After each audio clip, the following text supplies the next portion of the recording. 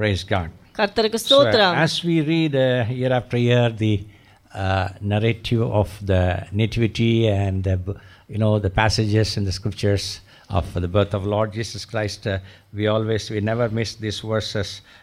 Chapter 2 verse 10, Luke, that the angel said to them, "Do not be afraid, for behold, I bring you good tidings of great joy, which will be to all people. For there is born to you this day in the city of David a Savior, who is Christ the Lord." ஒவ்வொரு ஆண்டும் Christmas காலத்தில் நாம் இந்த வார்த்தையை நாம் வாசிக்காமல் நாம் விடவே மாட்டோம். லூக்கா 2வது அதிகாரம் 10, 11 வசனங்கள். தேவதூதன் அவர்களை நோக்கி, பயப்படாதிருங்கள், இதோ எல்லா ஜனத்துக்கும் மிகுந்த சந்தோஷத்தை உண்டாக்கும் நற்செய்தியை உங்களுக்கு அறிவிக்கிறேன். இன்று கர்த்தராகிய கிறிஸ்து என்னும் இரட்சகர் உங்களுக்கு தாவீதின் ஊரிலே பிறந்திருக்கிறார். What attracted me was born to you. எனக்கு என்னை ஈர்த்த ஒரு காரியம் என்னவென்றால், இன்று கர்த்தராகிய கிறிஸ்து என்னும் இரட்சகர் உங்களுக்கு பிறந்திருக்கிறார். Personal. தனிப்பட்ட முறையில்.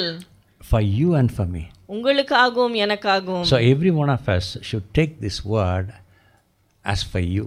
ஆகவே நாம் ஒவ்வொருவரும் கூட இந்த வார்த்தையை எனக்காக என்று எடுத்துக்கொள்ள வேண்டும்.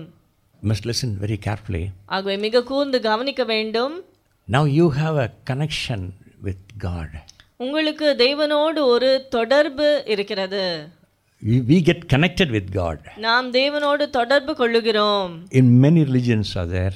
அநேக மதங்கள் உண்டு in the world. உலகத்திலே Many gods are there. அநேக தேவர்கள் உண்டு.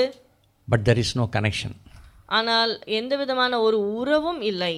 Western gods, Eastern gods. ஆகவே மேற்கத்திய தேவர்கள், கிழக்கத்திய தேவர்கள், all kinds of gods are there. எல்லா விதமான தேவர்கள், all kinds of gods and goddesses are there. தேவர்கள், தேவதைகள்.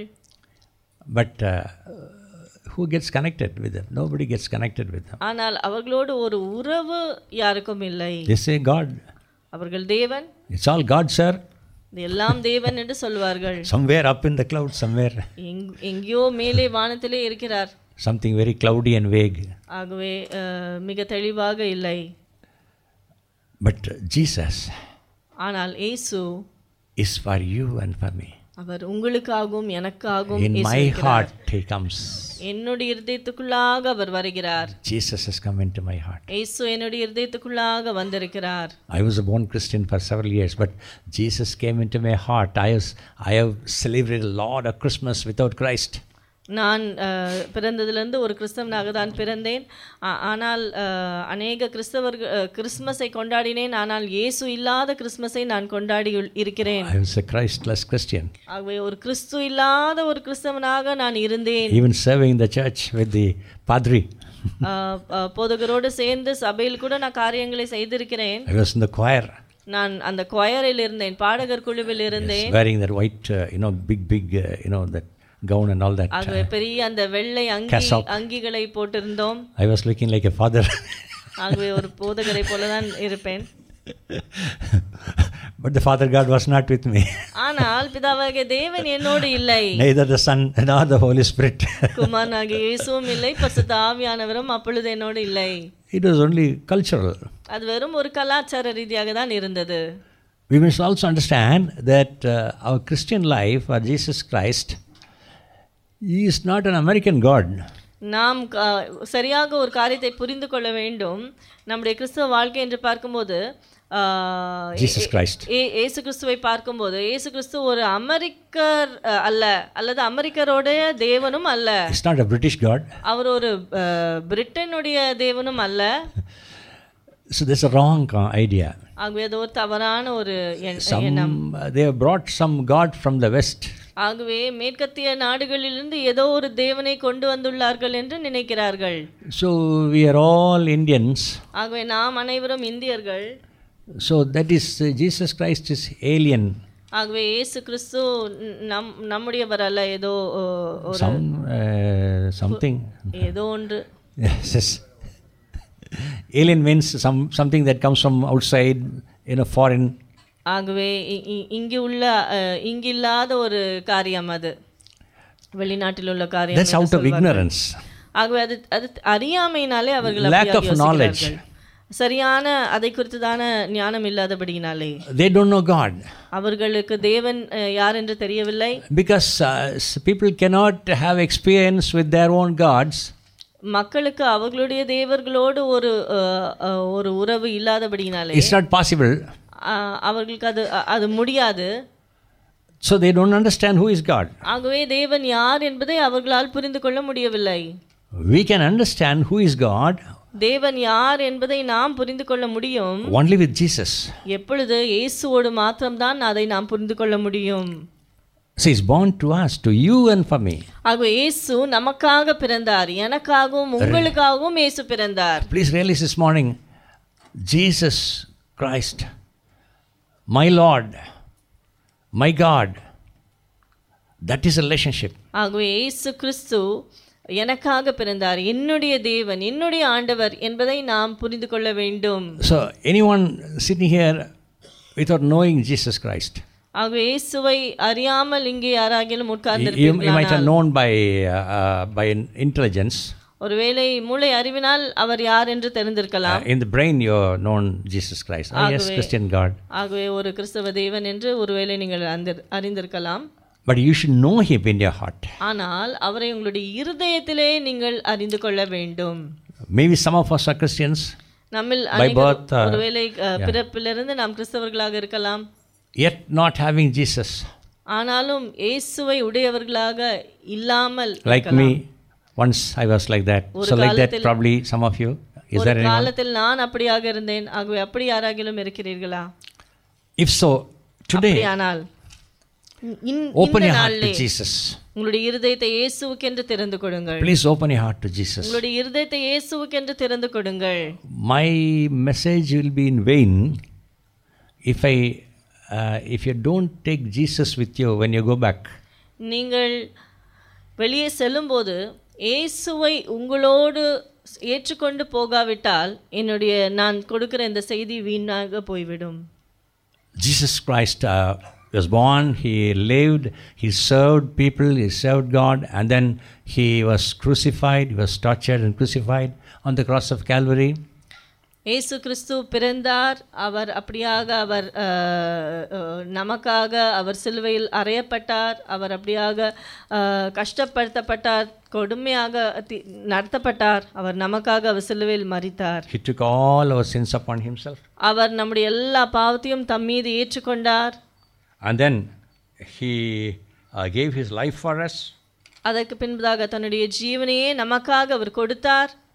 And then he rose again. அதற்கு பின்பதாக அவர் உயிரோடு எழுந்தார். On third day, மூன்றாம் நாளிலே he rose again from the death. இயேசு மரித்தொழுந்து உயிர்த்தெழுந்தார். And he is living forever and forever. அவர் இப்பொழுது என்றென்றும் சதா காலமாக அவர் ஜீவித்துக் கொண்டிருக்கிறார். He came from eternity. அவர் நித்தியத்திலிருந்து வந்தார். From infinity. அவர் அப்படியாக நித்தியத்திலிருந்து இருக்கிறார். Yes. He became a man. அவர் மனுஷனாக வந்தார். A human being. ஒரு மனுஷ சாயல் எடுத்தார். Like you and I. உங்களையும் என்னையும் போல அவர் வந்தார், பூமியிலே வந்தார். At that time also he was both God and man. அப்பொழுதும் கூட அவர் முழுமையாக தேவனாகவும் இருந்தார், மனுஷனாகவும் இருந்தார். Then he resurrected. அதுக்கு பின்பதாக அவர் உயிர்த்தெழுந்தார். And he has gone back to heaven. அவர் இப்பொழுது பரலோகத்திற்கு சென்றிருக்கிறார். You know, our preaching will be a waste about Jesus Christ if Christ has not risen. கிறிஸ்து மரித்தொழுந்து உயிர்த்தெழாவிட்டால் நாங்கள் செய்கிற இந்த போதகங்கள் அது வீணாக போய்விடும். If you see 1 Corinthians chapter 15 verse 14. 1 கொரிந்தியர் 15வது அதிகாரம் 14வது வசனம். Yes, we can read from 12th verse on. 12ஆம் வசனம் முதல் நாம் வாசிக்கலாம். Now if Christ is preached that he has been raised from the dead, how do some of you may say that there is no resurrection of the dead? But if there is no resurrection of the dead, then Christ is not risen. கிறிஸ்து மரித்தோரிலிருந்து எழுந்தார் என்று பிரசங்கிக்கப்பட்டிருக்க மரித்தோரின் உயிர்த்தெழுதல் இல்லை என்று உங்களில் சிலர் எப்படி சொல்லலாம்? மரித்தோரின் உயிர்த்தெழுதல் இல்லாவிட்டால் கிறிஸ்துவும் எழுந்திருக்கவில்லையே. Yes, Christ is risen. ஆகவே கிறிஸ்து உயிரோடே எழுந்துள்ளார். His birth is miraculous. அவருடைய பிறப்பு ஒரு அற்புதமான பிறப்பு. The birth of our Lord Jesus Christ, நம்முடைய கர்த்தராகிய இயேசு கிறிஸ்துவின் பிறப்பு, who was incarnate God. அவர் அப்படியாக ஒரு he was a pre-incarnate God before his birth. ஆகவே அவருடைய பிறப்பிற்கு முன்பதாக அவர் தேவனாக இருந்தார். He was God before his birth. அவர் பிறப்பதற்கு முன்பதாகவே அவர் தேவனாக தான் இருந்தார். Lot of verses are there in the Bible which shows that he was there before his birth. ஆகவே அவருடைய பிறப்பிற்கு முன்பதாகவே இயேசு கிறிஸ்து இருந்தார் என்பதை நாம் வேதாகமத்தில் அநேக வசனங்கள் மூலமாக காணலாம். From creation, from the first verse of the Bible, in the beginning God created heaven and earth, Jesus is there. வேதாகமத்திலே நாம் பார்க்கிறோம், சிருஷ்டிப்பு முதல், வேதாகமத்தில் முதலாம் அதிகாரம் முதலாம் வசனம் முதல் இயேசு இருந்தார். Before all creation he was there. எல்லா சிருஷ்டிப்பும் சிருஷ்டிக்கப்படுவதற்கு முன்னதாகவே இயேசு இருந்தார். And he had an encounter with Adam and Eve. ஆகவே அவர் ஆதாம் ஏவாளை சந்தித்தார். He had different encounters, Abraham, Moses, like that. வித்தியாசப்பட்ட மக்களோடு அவர் அப்படியாக இடைப்பட்டார், பேசினார். Several times he comes down. அநேக வேளைகளில் அவர் அப்படியாக இறங்கி வருகிறார். He appeared to people before he was born. அவர் பிறப்பதற்கு முன்னதாகவே அவர் சில மக்களுக்கு தரிசனம் அளித்திருக்கிறார். So that means he was there before his birth. அப்படியானால் அவருடைய பிறப்புக்கு முன்னதாகவே அவர் இருந்தார். Yesterday if you had come in the morning service, English service, pastor was speaking about that. நேற்று தினத்திலும் காலை the pre-incarnate Christ. ஆங்கில ஆராதனைக்கு நீங்கள் வந்திருப்பீர்களானால் போதகர் அதை குறித்து பேசினார். The predestined one. எப்படியாக முன் குறிக்கப்பட்டவர். The one who transforms us. நம்மை மறுரூபப்படுத்துகிற தேவன். Hallelujah. Hallelujah. This is a miracle that he became a human being, a fetus in the womb of Mary. ஆகவே இது ஒரு அற்புதம். எப்படியாக அவர் ஒரு மனுஷ சாயல் எடுத்தார், எப்படியாக அவர் கருவில் உருவாகினார். This is a mighty miracle. அது ஒரு வல்லமையான ஒரு அற்புதம். We are all born in our mother's womb. நாம் அனைவருமே நம்முடைய தாயின் வயிற்றில் பிறந்திருக்கிறோம். What a mighty miracle it takes that we are born. நாம் பிறந்தோம் என்பதே எவ்வளவு ஒரு பெரிய ஒரு அற்புதம். Hallelujah. Hallelujah. When a woman gets conceived, ஒரு ஸ்திரீ ஆனவள் அப்படியாக கர்ப்பம் தரிக்கும்போது, at the millisecond of the formation of a human being, not just a fetus. ஆகவே அந்த ஒரு மில்லி செகண்டிலே ஒரு மனுஷர் உருவாகிறார். வெறும் அந்த கரு என்று சொல்லக்கூடாது, ஒரு மனுஷர். It is not it. மனுஷன் or மனுஷி. It is not it. ஆகவே அது என்று சொல்ல முடியாது. It is he or she. ஆகவே அவள் அல்லது அவன். So at that moment there is a flash of light in every woman's womb when a baby is just conceived in a millisecond. ஆகவே ஒரு குழந்தையானது அப்படியாக உருவாகும் போது அந்த ஒரு மில்லி செகண்டிலே ஒரு அப்படியாக பரலோகத்திலிருந்து ஒரு ஒளி பிரகாசிக்கிறது. So that means God intervenes in the birth of every human being. அப்படியானால் ஒவ்வொரு குழந்தையும் பிறக்கும்போது கர்த்தர் அப்படியாக அவர் கிரியை செய்கிறார். This mighty God, our Lord Jesus Christ, the Father, Son and the Holy Spirit, Jesus Christ of Nazareth, it is not some God gives birth. இந்த வல்லமையான தேவன், பிதா, குமாரன், பரிசுத்த ஆவியானவராகிய இந்த தேவன் அவர் அப்படியாக பிறக்க செய்கிறார். A person may be a Christian or a Hindu or a Muslim or a Buddha, whatever it is. ஒரு நபர் கிறிஸ்தவராக இருக்கலாம், அல்லது ஹிந்துவாக இருக்கலாம், முஸ்லிமாக இருக்கலாம், புத்தாவை வணங்குகிறவராக இருக்கலாம். Maybe a Jew or Gentile, Goyim. யூதனாக இருக்கலாம், புறஜாதியாராக இருக்கலாம். Whoever it is. யாராக இருந்தாலும். When the baby is conceived. அந்த குழந்தை அப்படியாக உருவாகும் போது. It is because of Jesus Christ. இயேசு கிறிஸ்துவினால் அந்த குழந்தை உருவாகிறது. Hallelujah. Hallelujah. Hallelujah. Hallelujah. Every birth is holy. ஆக எல்லா பிறப்பும் ஒரு பரிசுத்த பிறப்பு. Every conception is holy, even if the people who are involved are unholy. ஆகவே அந்த குழந்தை பிறப்பதற்கு உதவியாக இருந்தவர்கள் பரிசுத்தம் இல்லாமல் இருந்தாலும் அந்த பிறக்கும் குழந்தை அது பரிசுத்த வித்தாய் இருக்கிறது. This is the creation of God. இதுதான் கர்த்தருடைய சிருஷ்டிப்பு. This is a miracle. இது ஒரு அற்புதம். So your marriage is holy. ஆகவே உங்களுடைய திருமணம் ஒரு பரிசுத்தமான திருமணம். Your wedding is holy. உங்களுடைய விவாகம் ஒரு பரிசுத்தமான விவாகம். This is not based on some other considerations. வேற எந்த காரியத்தையும் குறித்ததானது அல்ல. It's not based on money or jewelry or property. இது பணத்தின் சார்பாகவோ அல்லது சொத்துக்களை சார்ந்ததாகவோ அல்ல. Every marriage is for the purpose of God. ஒவ்வொரு திருமணமும் கூட தேவனுடைய நோக்கத்திற்காக ஏற்படுத்தப்பட்டது. Therefore your marriage is holy. ஆகவே உங்களுடைய திருமணம் ஒரு பரிசுத்த திருமணம். Your birth is holy. உங்களுடைய பிறப்பு ஒரு பரிசுத்த பிறப்பு. The birth of your own children are holy. உங்களுடைய சொந்த பிள்ளைகளின் பிறப்பு ஒரு பரிசுத்த பிறப்பு. Because God showed the way. ஏனென்றால் தேவன் பாதை காட்டினார். God called two holy people. தேவன் 2 பரிசுத்தர்களை அழைத்தார். Virgin Mary. ஆகவே கன்னி மரியாள். And then Joseph. யோசேப்பு. Who are several generations from Adam itself. ஆகவே ஆதாம் முதல் பார்க்கும்போதே அநேக சந்ததிகளுக்கு அடுத்ததாக The genealogy is given in Matthew and Luke. மத்தேயு சுவிசேஷத்திலும் லூக்கா சுவிசேஷத்திலும் அவர்களுடைய வம்ச வரலாறு கொடுக்கப்பட்டுள்ளது. So in a human family, ஒரு மனுஷ குடும்பத்திலே God was born. தேவன் பிறந்தார். He was conceived by the Holy Spirit. அவர் பரிசுத்த ஆவியானவரால் அவர் உருவானார். He was given a special body. ஆகவே ஒரு சிறப்பான ஒரு சரீரம் அவருக்கு கொடுக்கப்பட்டது. If you see in Hebrew, எபிரேயர் புத்தகத்தில் நாம் பார்ப்போமானால், yes, in chapter 10, எபிரேயர் 10வது அதிகாரம் 5வது வசனம், Hebrew chapter 10 verse 5. Therefore when he came into the world, he said, sacrifice and offering you did not desire. ஆகையால் அவர் உலகத்தில் பிரவேசிக்கும் போது பலியையும் காணிக்கையும் விரும்பவில்லை. But a body you have prepared for me. ஒரு சரீரத்தை எனக்கு ஆயத்தம் பண்ணினீர். The Father God, பிதாவாகிய தேவன், prepared a special body. ஒரு சிறப்பான சரீரத்தை அவர் ஆயத்தம் பண்ணினார். For Jesus Christ to be born in Virgin Mary and Joseph. இயேசு கிறிஸ்து கன்னி மரியாளிடத்திலும் யோசேப்பினிடத்திலும் பிறக்கும்படியாக பிதாவானவர் ஒரு சரீரத்தை ஆயத்தம் பண்ணினார். And that special body has a special blood. அந்த சரீரத்தில் ஒரு சிறப்பான ஒரு இரத்தம் உண்டு. It is not the blood of Joseph or Mary. அந்த இரத்தம் யோசேப்பின் இரத்தமோ மரியாளின் இரத்தமோ அல்ல. A special body and a special blood. ஒரு சிறப்பான சரீரம், ஒரு சிறப்பான ஒரு இரத்தம். It's a precious blood of Jesus. அது இயேசு கிறிஸ்துவின் விலையேற பெற்ற இரத்தம். It's a sinless blood of Jesus. அது இயேசுவுடைய பாவம் இல்லாத இரத்தம். A sinless body, a sinless blood. ஒரு பாவமில்லாத ஒரு சரீரம், பாவமில்லாத இரத்தம்.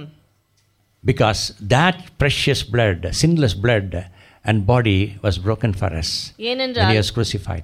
அந்த பாவமில்லாத சரீரமும் அந்த பாவமில்லாத இரத்தமும் நமக்காக அத சிலுவையில் அறையப்பட்டது. So we must have these understandings. ஆகவே இந்த புரிந்து கொள்ளுதல் நமக்கு வேண்டும். So after Jesus was born, இயேசு பிறந்த பின்பு Mary and Joseph had regular kids. மரியாளுக்கும் யோசேப்புக்கும் வேறு பிள்ளைகள் இருந்தார்கள்.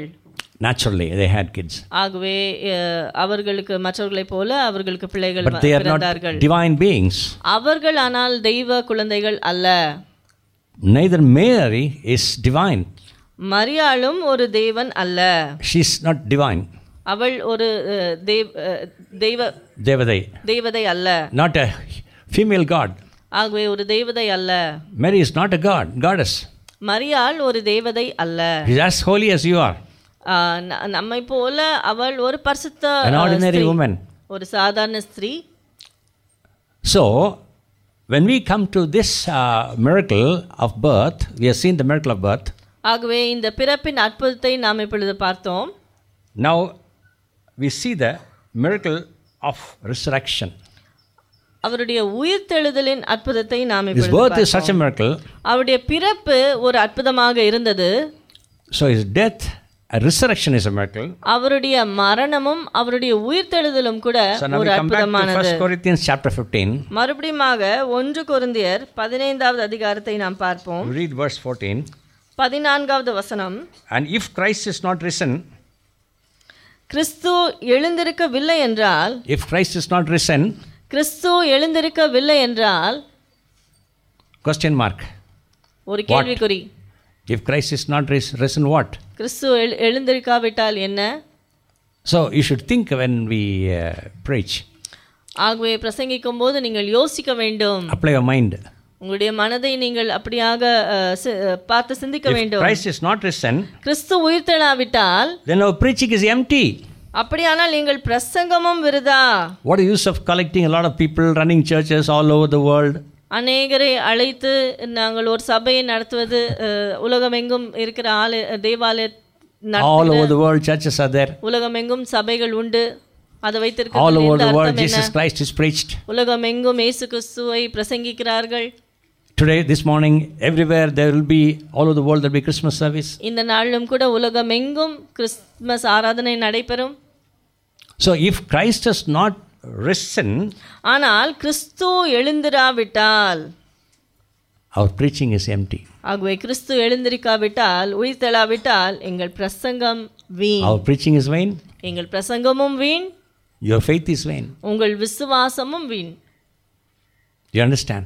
ஆகவே புரிந்து கொண்டீர்களா? Because he is risen, our உயிர்த்தெழுந்தபடினாலே it makes sense. நமக்கு இது ஒரு அர்த்தத்தை Hallelujah. தருகிறது. ஹல்லேலூயா. Because he is risen, that means he was born. அவர் உயிர்த்தெழுந்தபடினாலே அவர் பிறந்தார் என்பதும் உறுதியாயிருக்கிறது. Supernatural birth. ஒரு இயற்கைக்கு அப்பாற்பட்ட ஒரு பிறப்பு. Supernatural life. ஒரு இயற்கைக்கு அப்பாற்பட்ட ஒரு வாழ்க்கை. Supernatural death. ஒரு இயற்கைக்கு அப்பாற்பட்ட ஒரு மரணம். Supernatural resurrection. ஒரு இயற்கைக்கு அப்பாற்பட்ட ஒரு உயிர்த்தெழுதல். Hallelujah. ஹல்லேலூயா. Why? ஏன்? It's all for you. எல்லாம் உங்களுக்காக, for me. எனக்காக. How God designed. எப்படியாக கர்த்தர் இதை அப்படியாக திட்டம் பண்ணினார். Son must go down to earth. குமாரன் அப்படியாக பூமிக்கு இறங்கி செல்ல வேண்டும். Leave all the glory. அவருடைய மகிமை எல்லாம் விட்டு அவர் இறங்கி வர வேண்டும். Leave all the angels.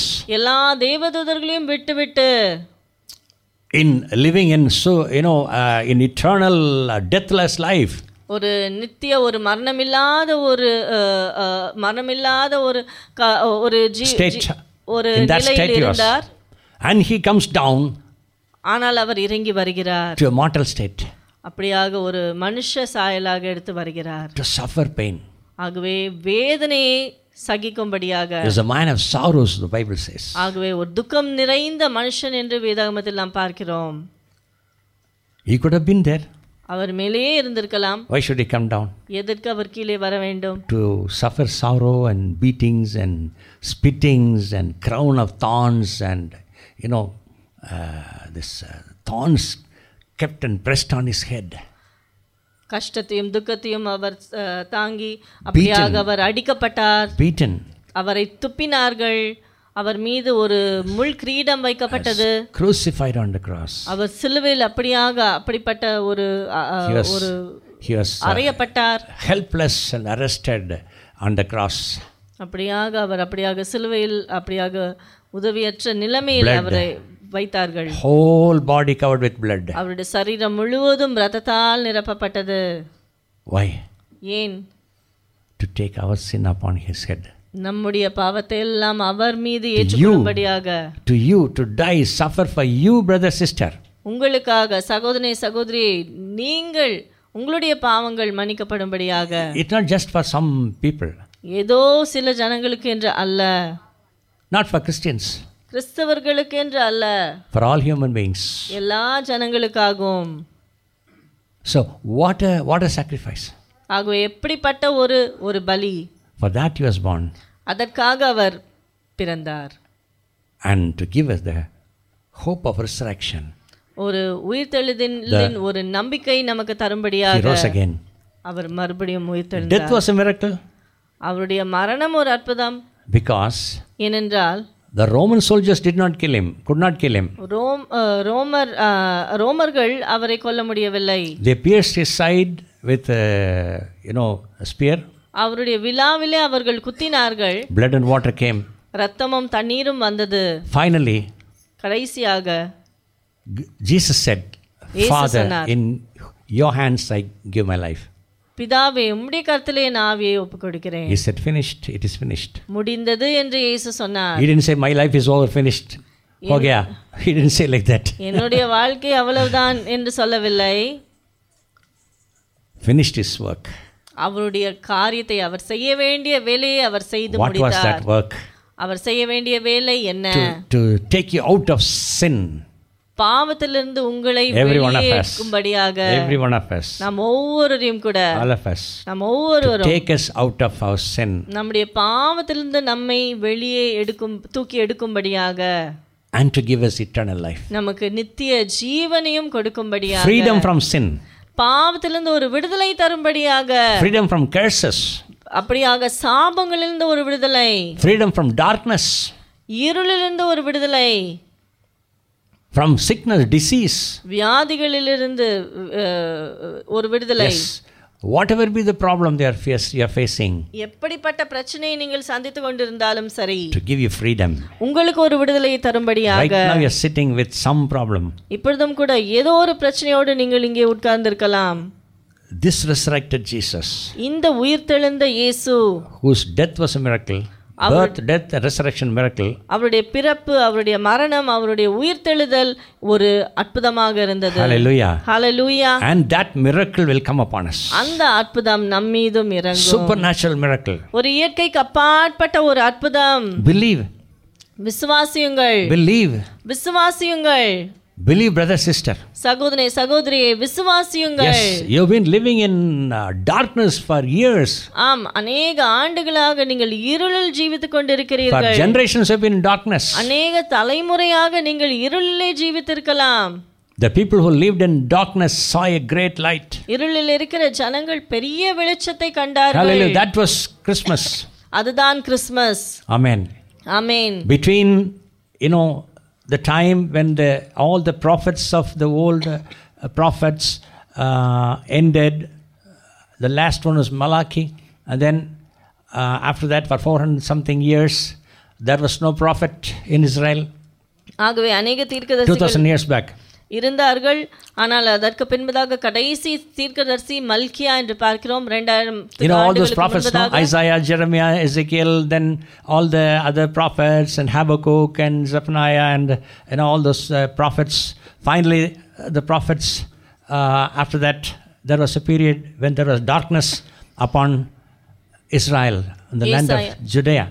ஏசாயா, எரேமியா, ஆபகுக் போன்ற அநேக தீர்க்கதரிசிகள் இருந்தார்கள். அதற்கு பின்பதாக மல்கியாவுக்கு பின்பதாக ஒரு காலகட்டத்தில் எந்த தீர்க்கதரிசிகளும் இல்லாமல் ஒரு இருளான ஒரு காலமாக அது இருந்தது. There was darkness upon the whole world. உலகம் முழுவதும் ஒரு இருள் இருந்தது, அந்தகாரம் இருந்தது.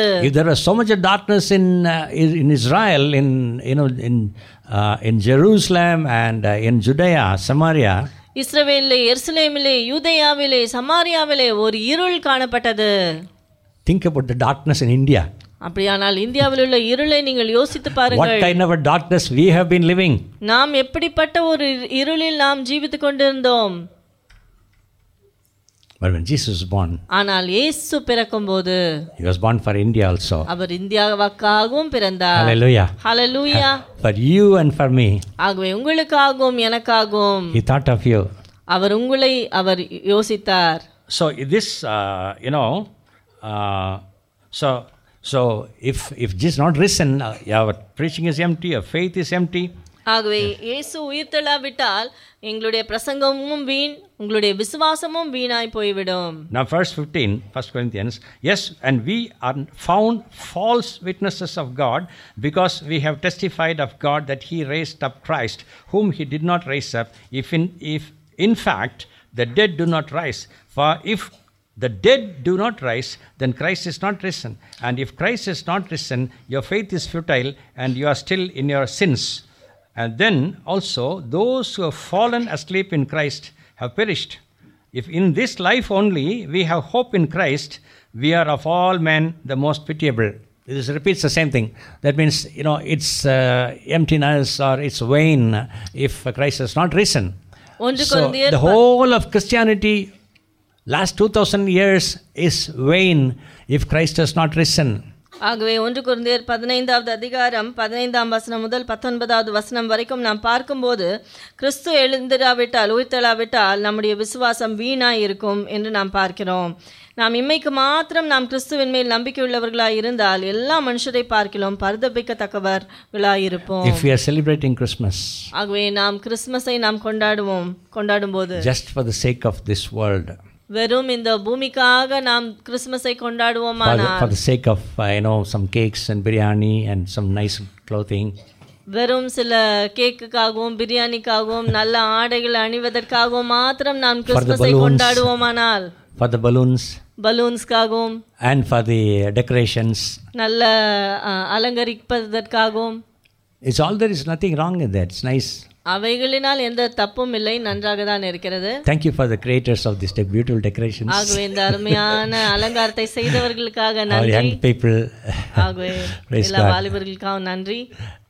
So, if we are having Christmas only for cake and bakery, ஆனால் கிறிஸ்மஸை நாம் வெறும் கேக்குக்காகவும் பேக்கரிக்காகவும் மாத்திரம் கொண்டாடுவோமானால், find some new clothes, சில புதிய ஆடைகள் அணிந்து கொள்வோம். So just go out and enjoy yourself. வெளியே போய் சந்தோஷமாக நாம் சந்தோஷப்பட்டு வருவோம். So it started last night. ஆகவே நேற்று இரவிலே அது ஆரம்பித்தது. It started several weeks in near the Santosh. Christmas started there. ஆகவே சில வாரங்களுக்கு முன்பதாகவே சந்தோஷிலே அது ஆரம்பித்து விட்டது. 1 month back it started in Sarana store. ஒரு மாதத்துக்கு முன்பதாகவே சரவணா ஸ்டோர்ஸ்ல எல்லாம் ஆரம்பித்து விட்டது. And tomorrow this evening, இந்த நாள் மாலையிலே everything is over. Christmas over. எல்லாம் முடிந்து விட்டது. கிறிஸ்மஸ் முடிந்தாயிற்று. For thousands and thousands of people in this world, இந்த உலகத்திலே ஆயிரக்கணக்கான மக்களுக்கு, lakhs and even millions of people, lakhs அல்லது மில்லியன் கணக்கான மக்களுக்கு all over the world, உலகமெங்கும் this is Christmas. இதுதான் Christmas. There are many accidents in Western countries during the Christmas time. மேற்கத்திய தேசங்களிலே अनेक விபத்துகள் இந்த கிறிஸ்மஸ் காலத்தில் நடைபெறும். Am I right? Englishman was sitting here. The two Englishmen here from England. They come from all the way from England. They have come down. ஆகவே ரெண்டு English மக்கள் இருக்கிறார்கள் இங்கே. அவர்கள் இங்கிலாந்திலிருந்து வந்திருக்கிறார்கள். Jabez Moses you're from Manchester. And Winston Churchill, Winston Deaver. You're from Coalfield. Coventry. We are Indians. We said Coventry, no? So you are English, truly. Coventry. Indeed. Praise God. So you are British, truly. Hallelujah. Hallelujah. So we are so thrilled to have Englishmen here. ஆகவே ஆங்கில மக்கள் நம்ம மத்தியில் இருப்பது நன்றாக இருக்கிறது. Where is the Russian? Your daughter. She's in Russia. She's Russian. ஆகவே ரஷ்யாவிலே அவர்களுடைய மகள் இருக்கிறார். So we have some Australians. New Zealanders here. மக்கள் உண்டு. நியூசிலாந்தில் உள்ள மக்கள் உண்டு. Yeah. Germans are here. ஜெர்மன்ல உள்ள மக்கள் உண்டு. All from our church. Praise God. Assamese and Teluguvadu from north and south and west and east. Telugu makkal. Wonderful. Santesh from Bihar. Bihar lula makkal. Okay, कैसा है Christmas? अच्छा है. ठीक है. चलता है. Okay. So, if we are celebrating Christmas only for this fun, ஆகவே இந்த சந்தோஷத்துக்காக மாத்திரம் பலூன்காக மாத்திரம் நாம் கிறிஸ்மஸை கொண்டாடுவோமானால், we are the most pitiable people. நாம் மிக பரிதபிக்கத்தக்க மக்கள். One man who comes to a church, நம்முடைய சபைக்கு வருகிற ஒரு நபர், he is coming out of his bondages. அவர் கட்டுகளில் இருக்கிறார். He is coming out of it slowly now. அதிலிருந்து அவர் அப்படியாக மெதுவாக வெளியே வருகிறார். He asked me whether he can fix. He is an expert in decoration. அவர் அப்படியாக அலங்கரிப்பு செய்வதில் அவர் மிக commercially is doing decorations for marriage halls. ஆகவே திருமண கூடங்களுக்கெல்லாம் அப்படியாக அவர் செய்வார். She asked me whether pastor I thought of putting balloons all over the place. ஆகவே இந்த இடம் முழுவதும் நான் பலூன் போடலாம் என்று நினைத்தேன் என்று கேட்டார். But he is not well. He is not come. ஆனால் அவருக்கு உடம்பு சரியில்லாதபடினாலே அவர் வரவில்லை. Very sympathetic to him. ஆகவே நான் அவருக்காக நான் பாவப்பட்டேன். He loves to do something for Jesus in his own way. ஆகவே அவருடைய விதத்தில் ஏதோ ஒரு காரியத்தை இயேசுவுக்கென்று செய்ய வேண்டும் என்று அவர் வாஞ்சிக்கிறார். For him, அவருக்கு the balloons are so important. Balloon அவ்வளவு முக்கியம். It would have started from down there, it would have gone up there and landed there, the balloons. Balloon இங்கேருந்து ஆரம்பித்து அப்படியாக அது மேலே சென்று கீழே வரைக்கும் வந்திருக்கும். But we are not having it now. ஆனால் இப்பொழுது நமக்கு அது Neither I am not interested in having balloons. அப்படி பலூன் வைப்பதற்கும் எனக்கு இஷ்டமில்லை. So, are we balloon Christians? நாம் பலூன் கிறிஸ்டியன்ஸாக இருக்கிறோமா? Or Bible Christians? அல்லது வேதாகம கிறிஸ்தவர்களாக இருக்கிறோமா? What kind of Christians we are? எப்படிப்பட்ட கிறிஸ்தவர்களாக நாம் இருக்கிறோம்? All over the world they are having balloons only. உலகம் எங்கும் அவர்கள் இந்த பலூனை தான் வைத்திருக்கிறார்கள். The joy, balloon joy, balloon சந்தோஷம். It just pop off. அது அப்படியாக போய்விடும். டப் என்று போய்விடும். That's a balloon Christmas. அதான் பலூன் கிறிஸ்மஸ். If you are the balloon Christians, நீங்கள் பலூன் கிறிஸ்தவர்களாக இருப்பீர்களானால் you are the most pitiable people on earth. ஆகவே நீங்கள் பூமியிலே மிக பரிதபிக்கத்தக்க மக்களாய் இருப்பீர்கள். I'm not saying, the Bible is saying. நான் அதை சொல்லவில்லை, வேதாகமம் அதை சொல்லுகிறது. The word Bible is not there. It is in between the lines. ஆகவே அந்த வார்த்தை இல்லை, ஆனால் அந்த அர்த்தம் அதுதான். So let us think about it.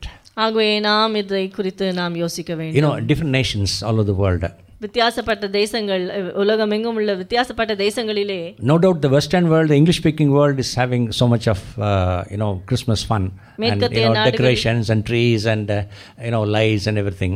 மேற்கத்திய நாடுகளிலே அப்படியாக அவர்கள் கிறிஸ்மஸ் கொண்டாடி அவர்கள் கிறிஸ்மஸ் ட்ரீ வைப்பார்கள், கொண்டாடுவார்கள், எல்லாம் செய்வார்கள். Place like Gaza Strip, ஆனால் சில Palestinian area, காசா, பாலஸ்தீன், அந்த இடங்களில், in Nazareth, in Israel, இஸ்ரவேலிலே நாசரேத்திலே there is Christmas. கிறிஸ்மஸ் உண்டு. They are celebrating Christmas. அவர்கள் கிறிஸ்மஸை கொண்டாடுகிறார்கள். There are Christians there. அங்கே கிறிஸ்தவர்கள் உண்டு.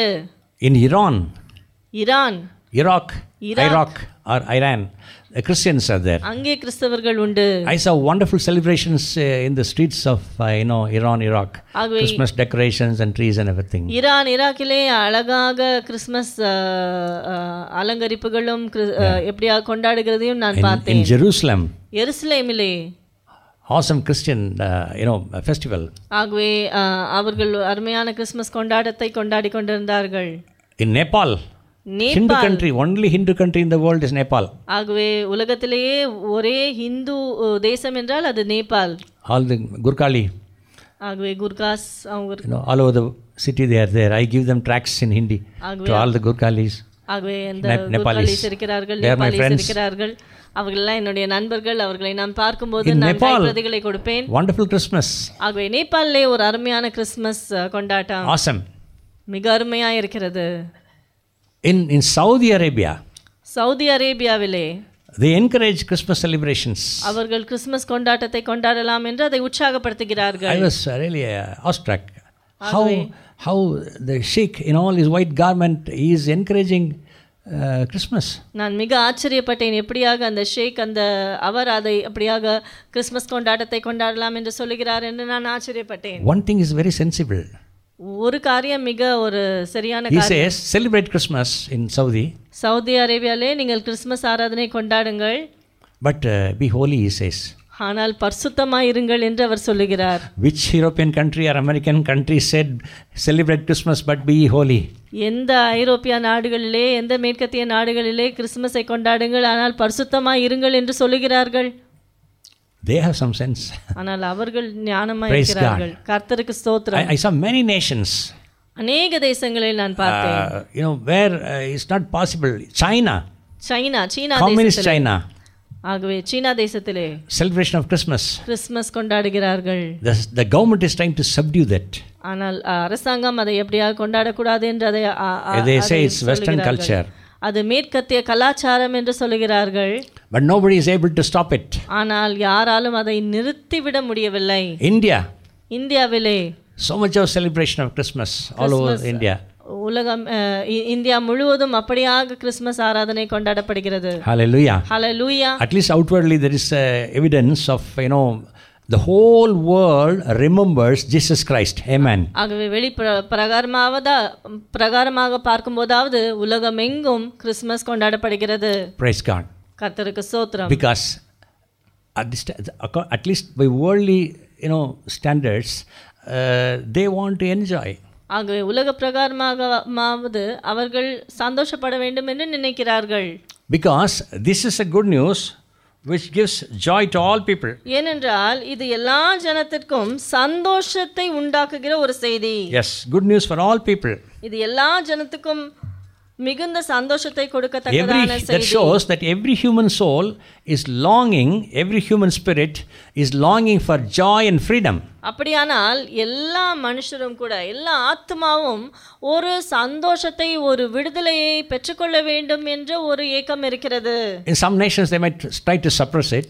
சில தேசங்களில் அதை அப்படியாக செய்யக்கூடாது என்று தடை செய்யலாம். Including our nation, they are trying to suppress it. நம்முடைய தேசத்திலும் கூட அப்படியாக கொஞ்சம் நம்மை அப்படியாக ஒடுக்கலாம் என்று பார்க்கிறார்கள். But nobody can suppress the joy of the Lord. Hallelujah. Hallelujah. சந்தோஷத்தை யாராலும் நிறுத்த முடியாது. Neither communism, எந்த கம்யூனிஸ்டாக இருந்தாலும் சரி, or any other religion, அல்லது வேறு ஏதாவது மதமாக இருந்தாலும் சரி, no religion is able to stop the move of God. எந்த மதமானாலும் சரி தேவனுடைய செயலை கிரியையை அவர்களால் நிறுத்த முடியாது. ஹalleluya. The kingdom of God is advancing. தேவனுடைய ராஜ்யம் அப்படியாக அது விரிவாகி கொண்டு போகிறது. Praise the Lord. கர்த்தருக்கு ஸ்தோத்திரம். Every human soul needs joy. எல்லா மனுஷனுக்கும் எல்லா ஆத்மாக்கும் ஒரு சந்தோஷம் தேவை. Hallelujah. Hallelujah. Don't we need joy? நமக்கு சந்தோஷம் தேவையில்லையா? Yes, every soul is longing for joy. ஒவ்வொரு ஆத்மாவும் அந்த சந்தோஷத்திற்காக அது ஏங்கிக் கொண்டிருக்கிறது. This morning you might have come with so many problems in life. ஒருவேளை अनेक பிரச்சனைகளோடு வந்திருக்கலாம். You are longing for joy. நீங்கள் சந்தோஷத்திற்காக நீங்கள் அப்படியாக எதிர்பார்த்து கொண்டிருக்கலாம். Those days, அந்த நாட்களிலே how joyful it was when I go to the temple. The psalm says, சங்கீதத்திலே நாம் பார்க்கிறோம், நான் ஆலயத்துக்கு போகும்போது எவ்வளவு மகிழ்ச்சியாய் சென்றேன். People remember that. ஆகவே மக்கள் அதை அவர்கள் every human soul is longing for peace. ஒவ்வொரு ஆத்மாவும் கூட சமாதானத்திற்காக ஏங்குகிறது. Hallelujah. Hallelujah. Is there someone says no I don't want joy? எனக்கு சந்தோஷம் வேண்டாம் என்று யாராகிலும் சொல்வார்களா? Will anyone say like that? யாராகிலும் அப்படி சொல்வார்களா? If anyone says like that, அப்படி யாராகிலும் சொன்னால் you may have some mental problems. ஒருவேளை மன ரீதியான ஏதாவது பிரச்சனை இருக்கலாம். Sometimes people they say like that. No, those people are suffering some kind of a mental suffering. அப்படிப்பட்ட மக்கள் very sad. அப்படி சொல்வார்களானால் அவர்கள் ஏதோ ஒரு மன ரீதியான ஒரு பிரச்சனையால் கஷ்டப்படுகிறார்கள். அவர்களுக்கு விடுதலை வேண்டும். Even for them Jesus came. அவர்களுக்காகவும் இயேசு வந்தார். For every psychological mental problem, ஆகவே எல்லா மன ரீதியான பிரச்சனைகளுக்கும் Jesus came for that. அதற்காகவும் கூட இயேசு வந்தார். Every depression, எல்லா விதமான மன அழுத்தம், every tension, எல்லா விதமான மன பாரங்கள், whatever be your what is suppressing you, எப்படிப்பட்ட காரியம் உங்களை அழுத்திக் கொண்டிருந்தாலும் சரி, Jesus has come to give you freedom. இயேசு உங்களுக்கு விடுதலையை தரும்படியாக வந்தார். மெய்யாகவே this morning, இந்த காலை வேளையில் he was remember faith, by faith, take it by faith, absolute faith, just blind faith, Jesus was born for me. முழு விசுவாசத்தோடு இதை எடுத்துக்கொள்ளுங்கள். இயேசு கிறிஸ்து எனக்காக பிறந்தார். He will take care of me. அவர் என்னை பார்த்துக்கொள்வார். Hallelujah. Hallelujah. Whatever be a problem, உங்களுடைய பிரச்சனை எப்படிப்பட்ட பிரச்சனையாக இருந்தாலும் சரி, இயேசு உங்களை பார்த்துக்கொள்வார். ஆமென். What your worries, உங்களுடைய பாரங்கள், do not worry. நீங்கள் கஷ்டப்பட வேண்டாம். Do not worry. கவலைப்பட வேண்டாம். Do not worry. கவலைப்பட வேண்டாம். How many times Jesus said in the Bible, do not worry? வேதாகமத்தில் எத்தனை முறை இயேசு கவலைப்படாதிருங்கள் என்று சொன்னார்? Yes, 366 times, 366 times, one for each day of the year, including the leap year. ஆகவே ஒவ்வொரு நாளுக்காகவும் இயேசு அப்படியாக சொன்னார். Hallelujah. Hallelujah. And also joy, peace and freedom. சந்தோஷம், சமாதானம், விடுதலை. Hallelujah. Hallelujah. Jesus born for that. இயேசு அதற்காக பிறந்தார். He lived for that. அவர் அதற்காக ஜீவித்தார். He died for that. அதற்காக அவர் மரித்தார். He rose again for that. அதற்காக அவர் மறுபடியும் உயிர்த்தெழுந்தார். Hallelujah. This morning, இந்த காலை வேளையில் receive him in your heart. அவரை உங்களுடைய இருதயத்தில் ஏற்றுக்கொள்ளுங்கள். Open your heart to Jesus. உங்களுடைய இருதயத்தை இயேசுவுக்கு திறந்து கொடுங்கள். There are so many things to be explained, but we don't have time. அநேக காரியங்கள் எடுத்துரைக்க வேண்டியது இருக்கிறது, ஆனால் அதற்கு நமக்கு நேரம் இல்லை. How Jesus was there in heaven and how he came down, it's in that First John also. You can read the Bible and understand a lot of things. That is, in the three things which testify in heaven, three things which testify on earth. ஆகவே I think it's in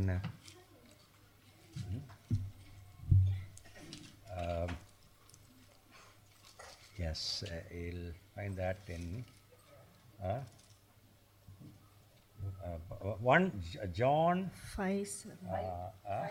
1 யோவான் 5வது அதிகாரம் 7வது வசனம். Yes. Yeah, 1 John. We read that. 1 யோவான் 5வது அதிகாரம் 7ஆம் 8ஆம் வசனங்கள். பரலோகத்திலே சாட்சியிடுகிறவர்கள் மூவர், பிதா, வார்த்தை, பரிசுத்த ஆவி என்பவர்களே. இம்மூவரும் ஒன்றாயிருக்கிறார்கள். பூலோகத்திலே சாட்சியிடுகிறவைகள் மூன்று, ஆவி, ஜலம், ரத்தம் என்பவைகளே. இம்மூன்றும் ஒருமைப்பட்டிருக்கிறது. Read in English. Somebody. ஆங்கிலத்திலே யாராகிலும் வாசியுங்கள்.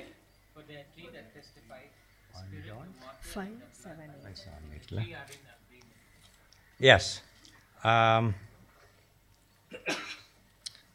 Yes. You see, when Jesus was in heaven, இயேசு பரலோகத்தில் இருக்கும்போது, there are three beings. So Father, the Word, which is Jesus Christ, who is Jesus Christ, and the Holy Spirit. These three are one. பிதா, வார்த்தை, பரிசுத்த ஆவியானவர். வார்த்தை என்பது இயேசு கிறிஸ்து. இம்மூவரும் ஒன்றாக இருக்கிறார்கள். Yes. The triune God in heaven. ஆம், திரியேக தேவன் பரலோகத்தில் இருக்கிறார். When Jesus came down, இயேசு பூமிக்கு இறங்கி வந்தபோது, and there are three things that bear witness on earth. First is heaven, second is earth. ஆகவே முதலாவது பரலோகம், அடுத்தது பூமி. The spirit, பூமியிலே ஆவி, the water, ஜலம், and the blood. ரத்தம். And these three agree as one. இம்மூன்றும் ஒருமைப்பட்டிருக்கிறது. This is Jesus Christ. தான் இயேசு கிறிஸ்து. The water and the blood. ரத்தமும் and the ஜலமும், Spirit of God. தேவ ஆவியானவரும்.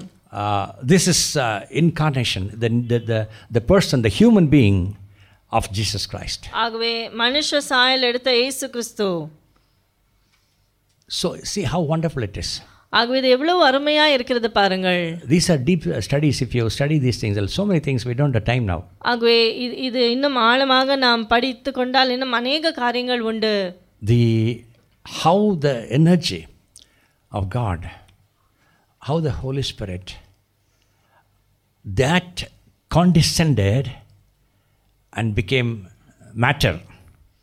எப்படியாக அந்த தேவனிடத்தில் வருகிற அந்த சக்தி அப்படியாக அது வந்து அது மனுஷனாக மாறினது என்பதை நாம் பார்க்கும்போது, matter, the flesh in the body of Mary, the fetus of Jesus Christ. இயேசு கிறிஸ்துவின் அந்த அந்த மரியாளிடத்திலே அந்த கரு உருவானது. Yes. அது பரிசுத்த ஆவியானவரின் அபிஷேகத்தினால். Difficult to imagine and understand how the awesome power. ஆகவே இது சர்வ வல்லமையுள்ள ஒரு வல்லமை அங்கே காணப்பட்டது. It's very difficult to understand, and even the scientists cannot understand this. ஆகவே இதை புரிந்து கொள்வது கடினம். சில விஞ்ஞானிகள் கூட இதை புரிந்து கொள்ள முடியாது. And it becomes a matter. Matter means substance, a human substance.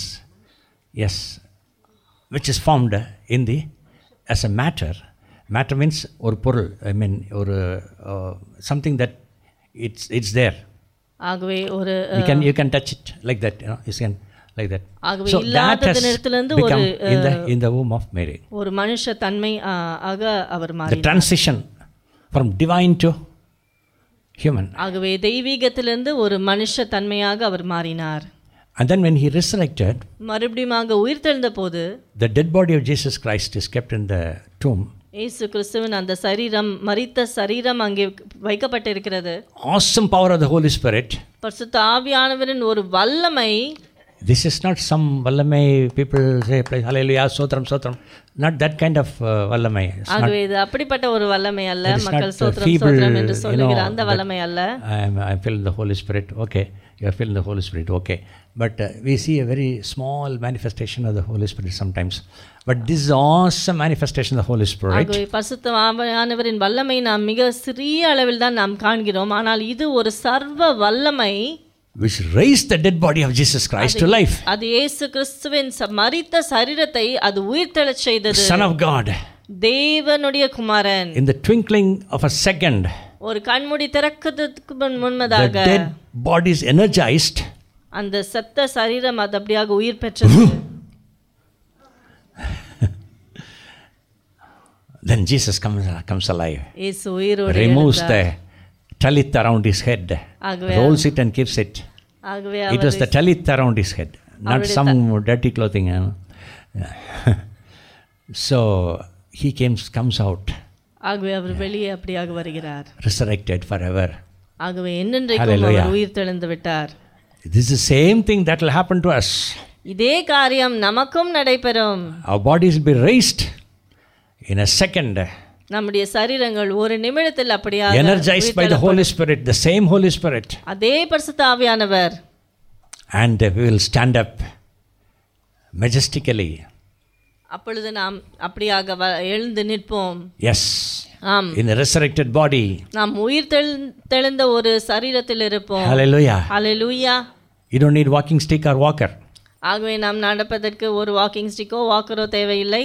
Yes, fully healed. முழுமையாக சுகத்தை பெற்றிருப்போம். Blind eyes opened. குருடான கண்கள் திறக்கப்படும். Dumb people hearing, speaking and hearing, deaf and dumb, and lame people walking.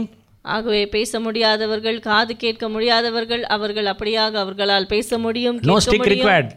எந்த விதமான ஒரு தடியோ கோலோ தேவையில்லை. தடி தேவையில்லை, என்ன வெஜிபன் தூக்கி எறிஞ்சிடலாம். Hallelujah. ஹல்லேலூயா. உயிர் தெழும்போது, when you are risen, hallelujah. நாம் உயிர் தெழும்போது Praise God, praise God, praise God. Hallelujah. ஸ்தோத்திரம். ஹல்லேலூயா. Hallelujah. Hallelujah. Our God is awesome. நம்முடைய தேவன் வல்லமையுள்ள Even now தேவன். heal you. அவர் உங்களை சுகப்படுத்துவார். Heal you now. அவர் இப்பொழுதும் Same Holy சுகப்படுத்துவார். Spirit has the power to heal you now. அதே பரிசுத்த Whatever be ஆவியானவர் ailment, sickness. எப்படிப்பட்ட வியாதியாக இருந்தாலும் சரி. Hallelujah.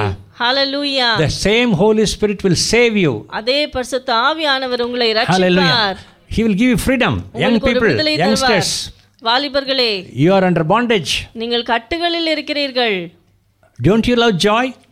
உங்களுக்கு சந்தோஷம் பிடிக்காதா? How many youngsters love joy? எத்தனை பேருக்கு சந்தோஷம் Raise your பிடிக்கும்? hands.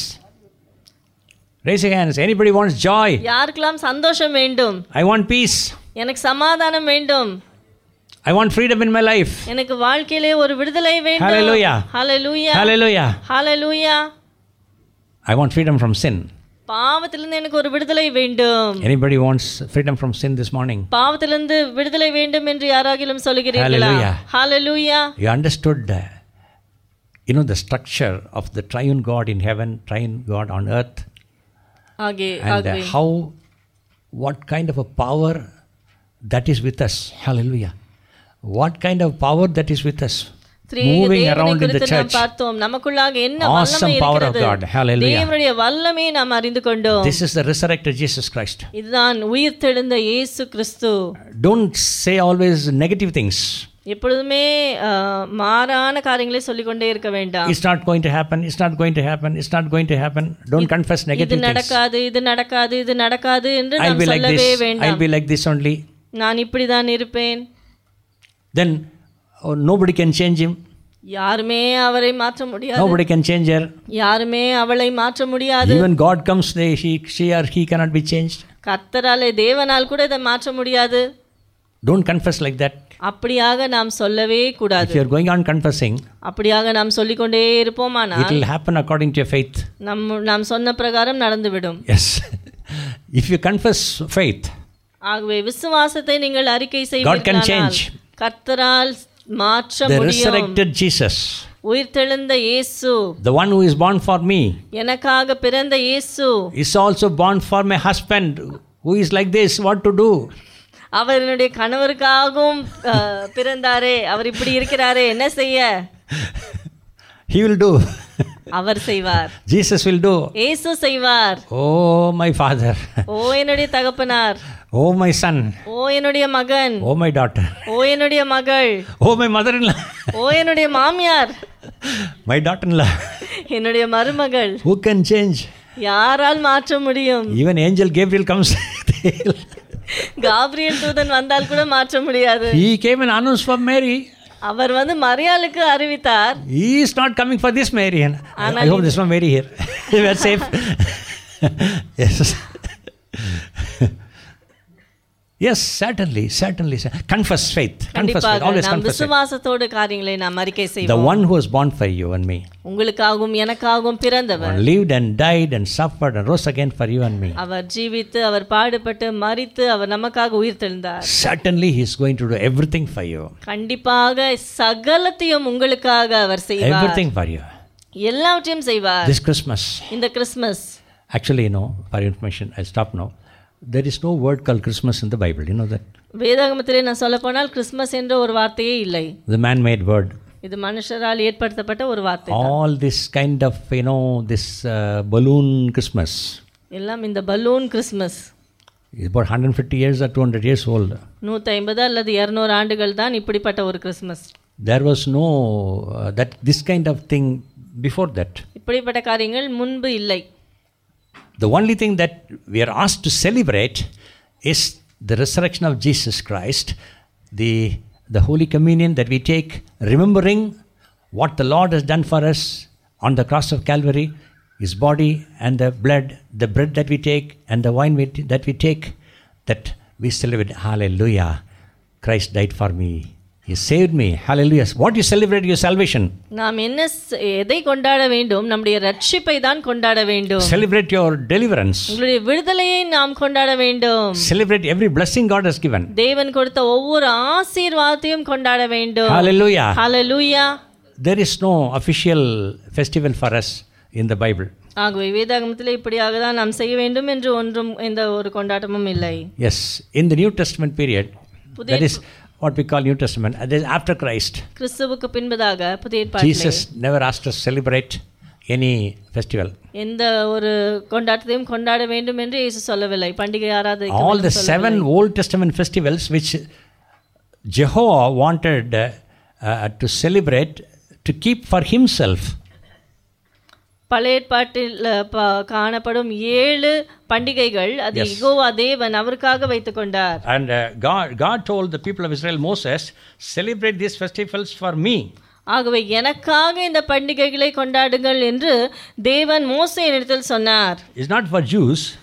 அது not for Jews only. யூதர்களுக்காக மாத்திரமல்ல. Not Jewish festivals. யூத பண்டிகைகள் அல்ல. It is festival which everybody should keep for him, for God, for the Jehovah God. ஆகவே யெகோவா தேவனுக்காக எல்லாரும் கொண்டாட வேண்டிய கொண்டாட்டம். So all these festivals of the Old Testament period பழைய ஏற்பாட்டில் உள்ள எல்லா பண்டிகைகளும் fulfilled in Jesus Christ. அவைகள் இயேசு கிறிஸ்துவில் நிறைவாயின. The first one is Passover, Pesach. முதலாவது பஸ்கா பண்டிகை. That shows the death of Christ. அது கிறிஸ்துவின் மரணத்தை நமக்கு அறிவிக்கிறது. Unleavened bread. புளிப்பில்லா அப்ப பண்டிகை. Hag Matzos. Hag Matzos. Hag Matzos.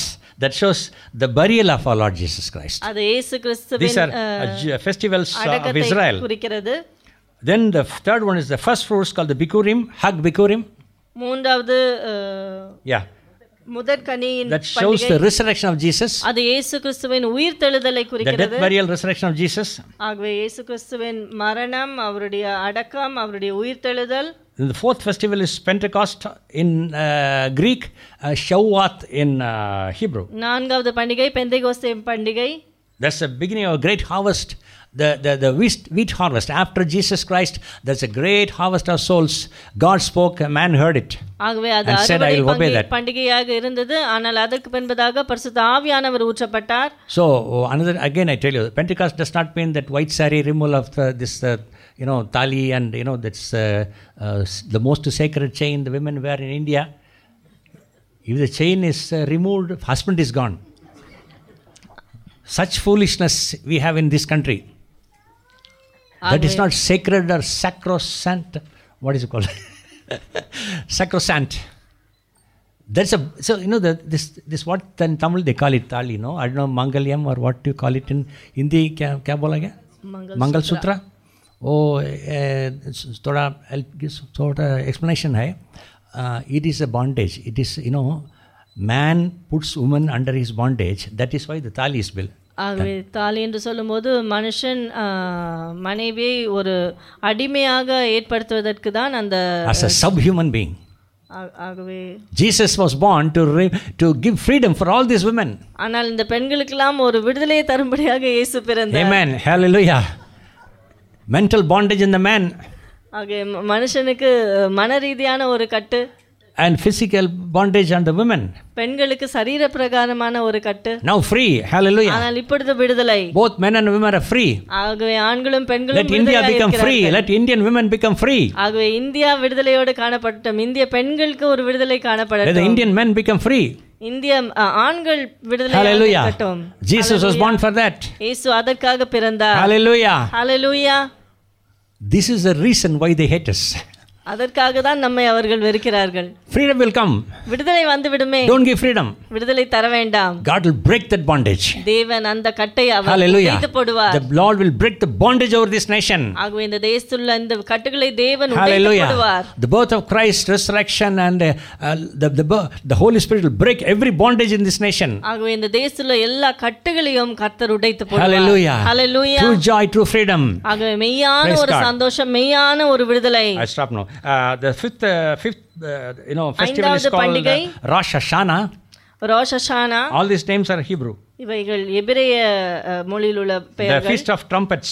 ஆகவே எக்காள பண்டிகை. That shows the Messiah's return. Hallelujah. மேசியாவின் வருகை, இரண்டாம் வருகையை காண்பிக்கிறது. And then they'll blow the shofar. அவர்கள் அப்படியாக அந்த ஷோஃபர் என்பதை அவர்கள் ஊதுவார்கள். And the sixth festival is the Yom Kippur. ஆறாவது பண்டிகை Yom Kippur. Day of Atonement. ஆகவே atonement for sin. परिहार पावத்துக்கு परिहार. மீட்கும் நாள். पाप को परिवार करता है. निवारण பண்டிகை. परिवार है ना हिंदी से? परिहार. Okay. So பாவத்துக்கு பரிகாரம் தமிழ்ல என்ன? So Jesus will give he will bring judgment on everybody. ஆகவே இயேசு ஒவ்வொரு மீதும் நியாய தீர்ப்பை செய்வார். So Israel repents. ஆகவே இஸ்ரவேல் மனம் திரும்பும். On Yom Kippur Israel repents. Yom Kippur என்ற அந்த பண்டிகை நாளில் இஸ்ரவேல் மனம் திரும்புவார்கள். All the shops will be closed, all the hotels will be closed. You can't even get a single tea in Israel on that day. அந்த நாளிலே எல்லா கடைகளும் மூடப்படும், எல்லா ஹோட்டலும் மூடப்படும், ஒரு டீ கூட கிடைக்காது. We have seen with our eyes. இந்த கண்களால் நாங்கள் அதை பார்த்திருக்கிறோம். Yes. No dinner, no lunch was served after 6 only. ஆகவே 6 மணி வரை ஒன்றும் கிடையாது. மதிய உணவு கூட கிடையாது ஹோட்டல்ல. And then this is the Yom Kippur. The seventh one is Sukkot. Hag Sukkot. Hag means the festival of Sukkot. Hag Sukkot. Yes, that means tabernacles. கூடார பண்டிகை. The coming of the Lord, second coming of the Lord Jesus Christ. We'll all be with him. We'll all be with him, with Jesus. அவரோடு கூட இருப்போம். Hallelujah. இயேசுவோடு கூட இருப்போம். God will dwells with us. தேவன் நம்மோடு ஜீவிப்பார். In our tabernacle God dwells. We are with Jesus. We are going to be with Jesus. நாம் இயேசுவோடு இருப்போம். So all the 7 festivals of Jewish the Torah points to Jesus Christ. ஆகவே பழைய ஏற்பாட்டில் உள்ள அந்த 7 பண்டிகைகளும் அது இயேசு கிறிஸ்துவை காண்பிக்கிறதா இருக்கிறது. Now God himself has declared that we should celebrate. இப்பொழுது தேவன் தாமே நாம் கொண்டாட வேண்டும் என்று அவர் கட்டளை கொடுக்கிறார். God wants us to celebrate. நாம் கொண்டாட வேண்டும் என்று தேவன் விரும்புகிறார். Hallelujah. Hallelujah. In Hebrew, எபிரேய பாஷையிலே happy celebration. சந்தோஷமான கொண்டாட்டம். Happy Christmas. Happy Christmas. That's not in the Bible, happy Christmas, but happy celebration. ஆகவே வேதத்தில் happy Christmas இல்லை, ஆனால் in Hebrew Chag Samiak. எபிரேய பாஷையிலே Chag Samiak. You shake hands with your neighbor. உங்களுக்கு அருகாமையில் உள்ளவர்களோடு கை கோர்த்துக் கொள்ளுங்கள். Chag Samiak. Yes, you are speaking in Hebrew. நீங்கள் எபிரேய பாஷையில் பேசுகிறீர்கள். Amen. Hallelujah. Chag Samiak. Not happy Christmas. Happy Christmas alla. Chag Samiak. That's what God taught us. Hallelujah. He didn't say wish happy Christmas. Happy Christmas என்று சொல்லவில்லை. Or Merry Christmas. Trump's Merry Christmas.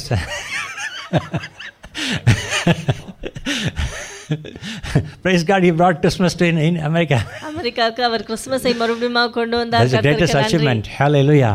அதான் And மிகப்பெரிய Jerusalem. Hallelujah. எருசலேம். There is Christmas in Jerusalem. எருசலேம்ல Hallelujah. Christmas Eternal, they call it, according to the Bible, God's plan for Israel is Jerusalem is eternal city of Jerusalem for Israeli people. ஆக இஸ்ரவேல் மக்களுக்கு எருசலேம் நகரம் Hallelujah. என்றென்றைக்கும் இருக்கிறது. So this morning, இந்த காலை வேளையிலும் praise God. கர்த்தருக்கு ஸ்தோத்திரம். Jesus my heart. இயேசு என்னுடைய இதயத்தில் I இருக்கிறார். accepted Jesus my heart. இயேசு என்னுடைய இதயத்தில் நான் ஏற்றுக்கொண்டேன். We all shall we solemnly say, put your hand on your chest. நாம் அனைவரும் நாம் Every one கரங்களை of us, அப்படியாக எல்லாரும் உங்க கரங்களை இதயத்தில் வச்சு, எனக்காக பிறந்தீரே ஆண்டவரே. ஆண்டவரே இயேசுவே எனக்காக பிறந்தீரே. Lord, Jesus, you're born for me. இயேசுவே எனக்காக நீர் பிறந்தீரே. Come into my heart. என்னுடைய இருதயத்துக்குள்ளாக வாரும். Come into my heart. என்னுடைய இருதயத்துக்குள்ள வாங்க. Come into my heart. Everybody, youngsters. எல்லாருமே வாலிபர்கள் சிறுவர்கள். Jesus loves you, brother. இயேசு உங்களை நேசிக்கிறார் சகோதரனே. தம்பி, Jesus loves you. தம்பி இயேசு உன்னை நேசிக்கிறார். Sister, Jesus loves you. சகோதரி இயேசு உன்னை நேசிக்கிறார். Brother, sister, Jesus loves you.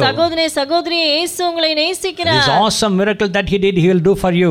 அவர் செய்த அந்த வல்லமையான அற்புதத்தை அவர் உங்களுக்கு செய்வார். Certainly. கண்டிப்பாக செய்வார். Hallelujah. Hallelujah. This Christmas onwards, you will have a joyful life. இந்த கிறிஸ்மஸ் முதல் உங்களுக்கு ஒரு சந்தோஷமான வாழ்க்கை இருக்கும். God bless you. God bless you. Church Samiak. ஆசீர்வதிப்பாராக.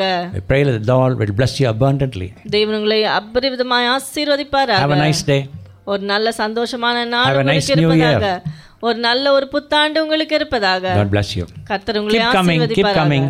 You'll see great things. You'll see great things in your life. உங்களுடைய வாழ்க்கையிலே வல்லமையான காரியங்களை நீங்கள் பார்ப்பீர்கள், காண்பீர்கள்.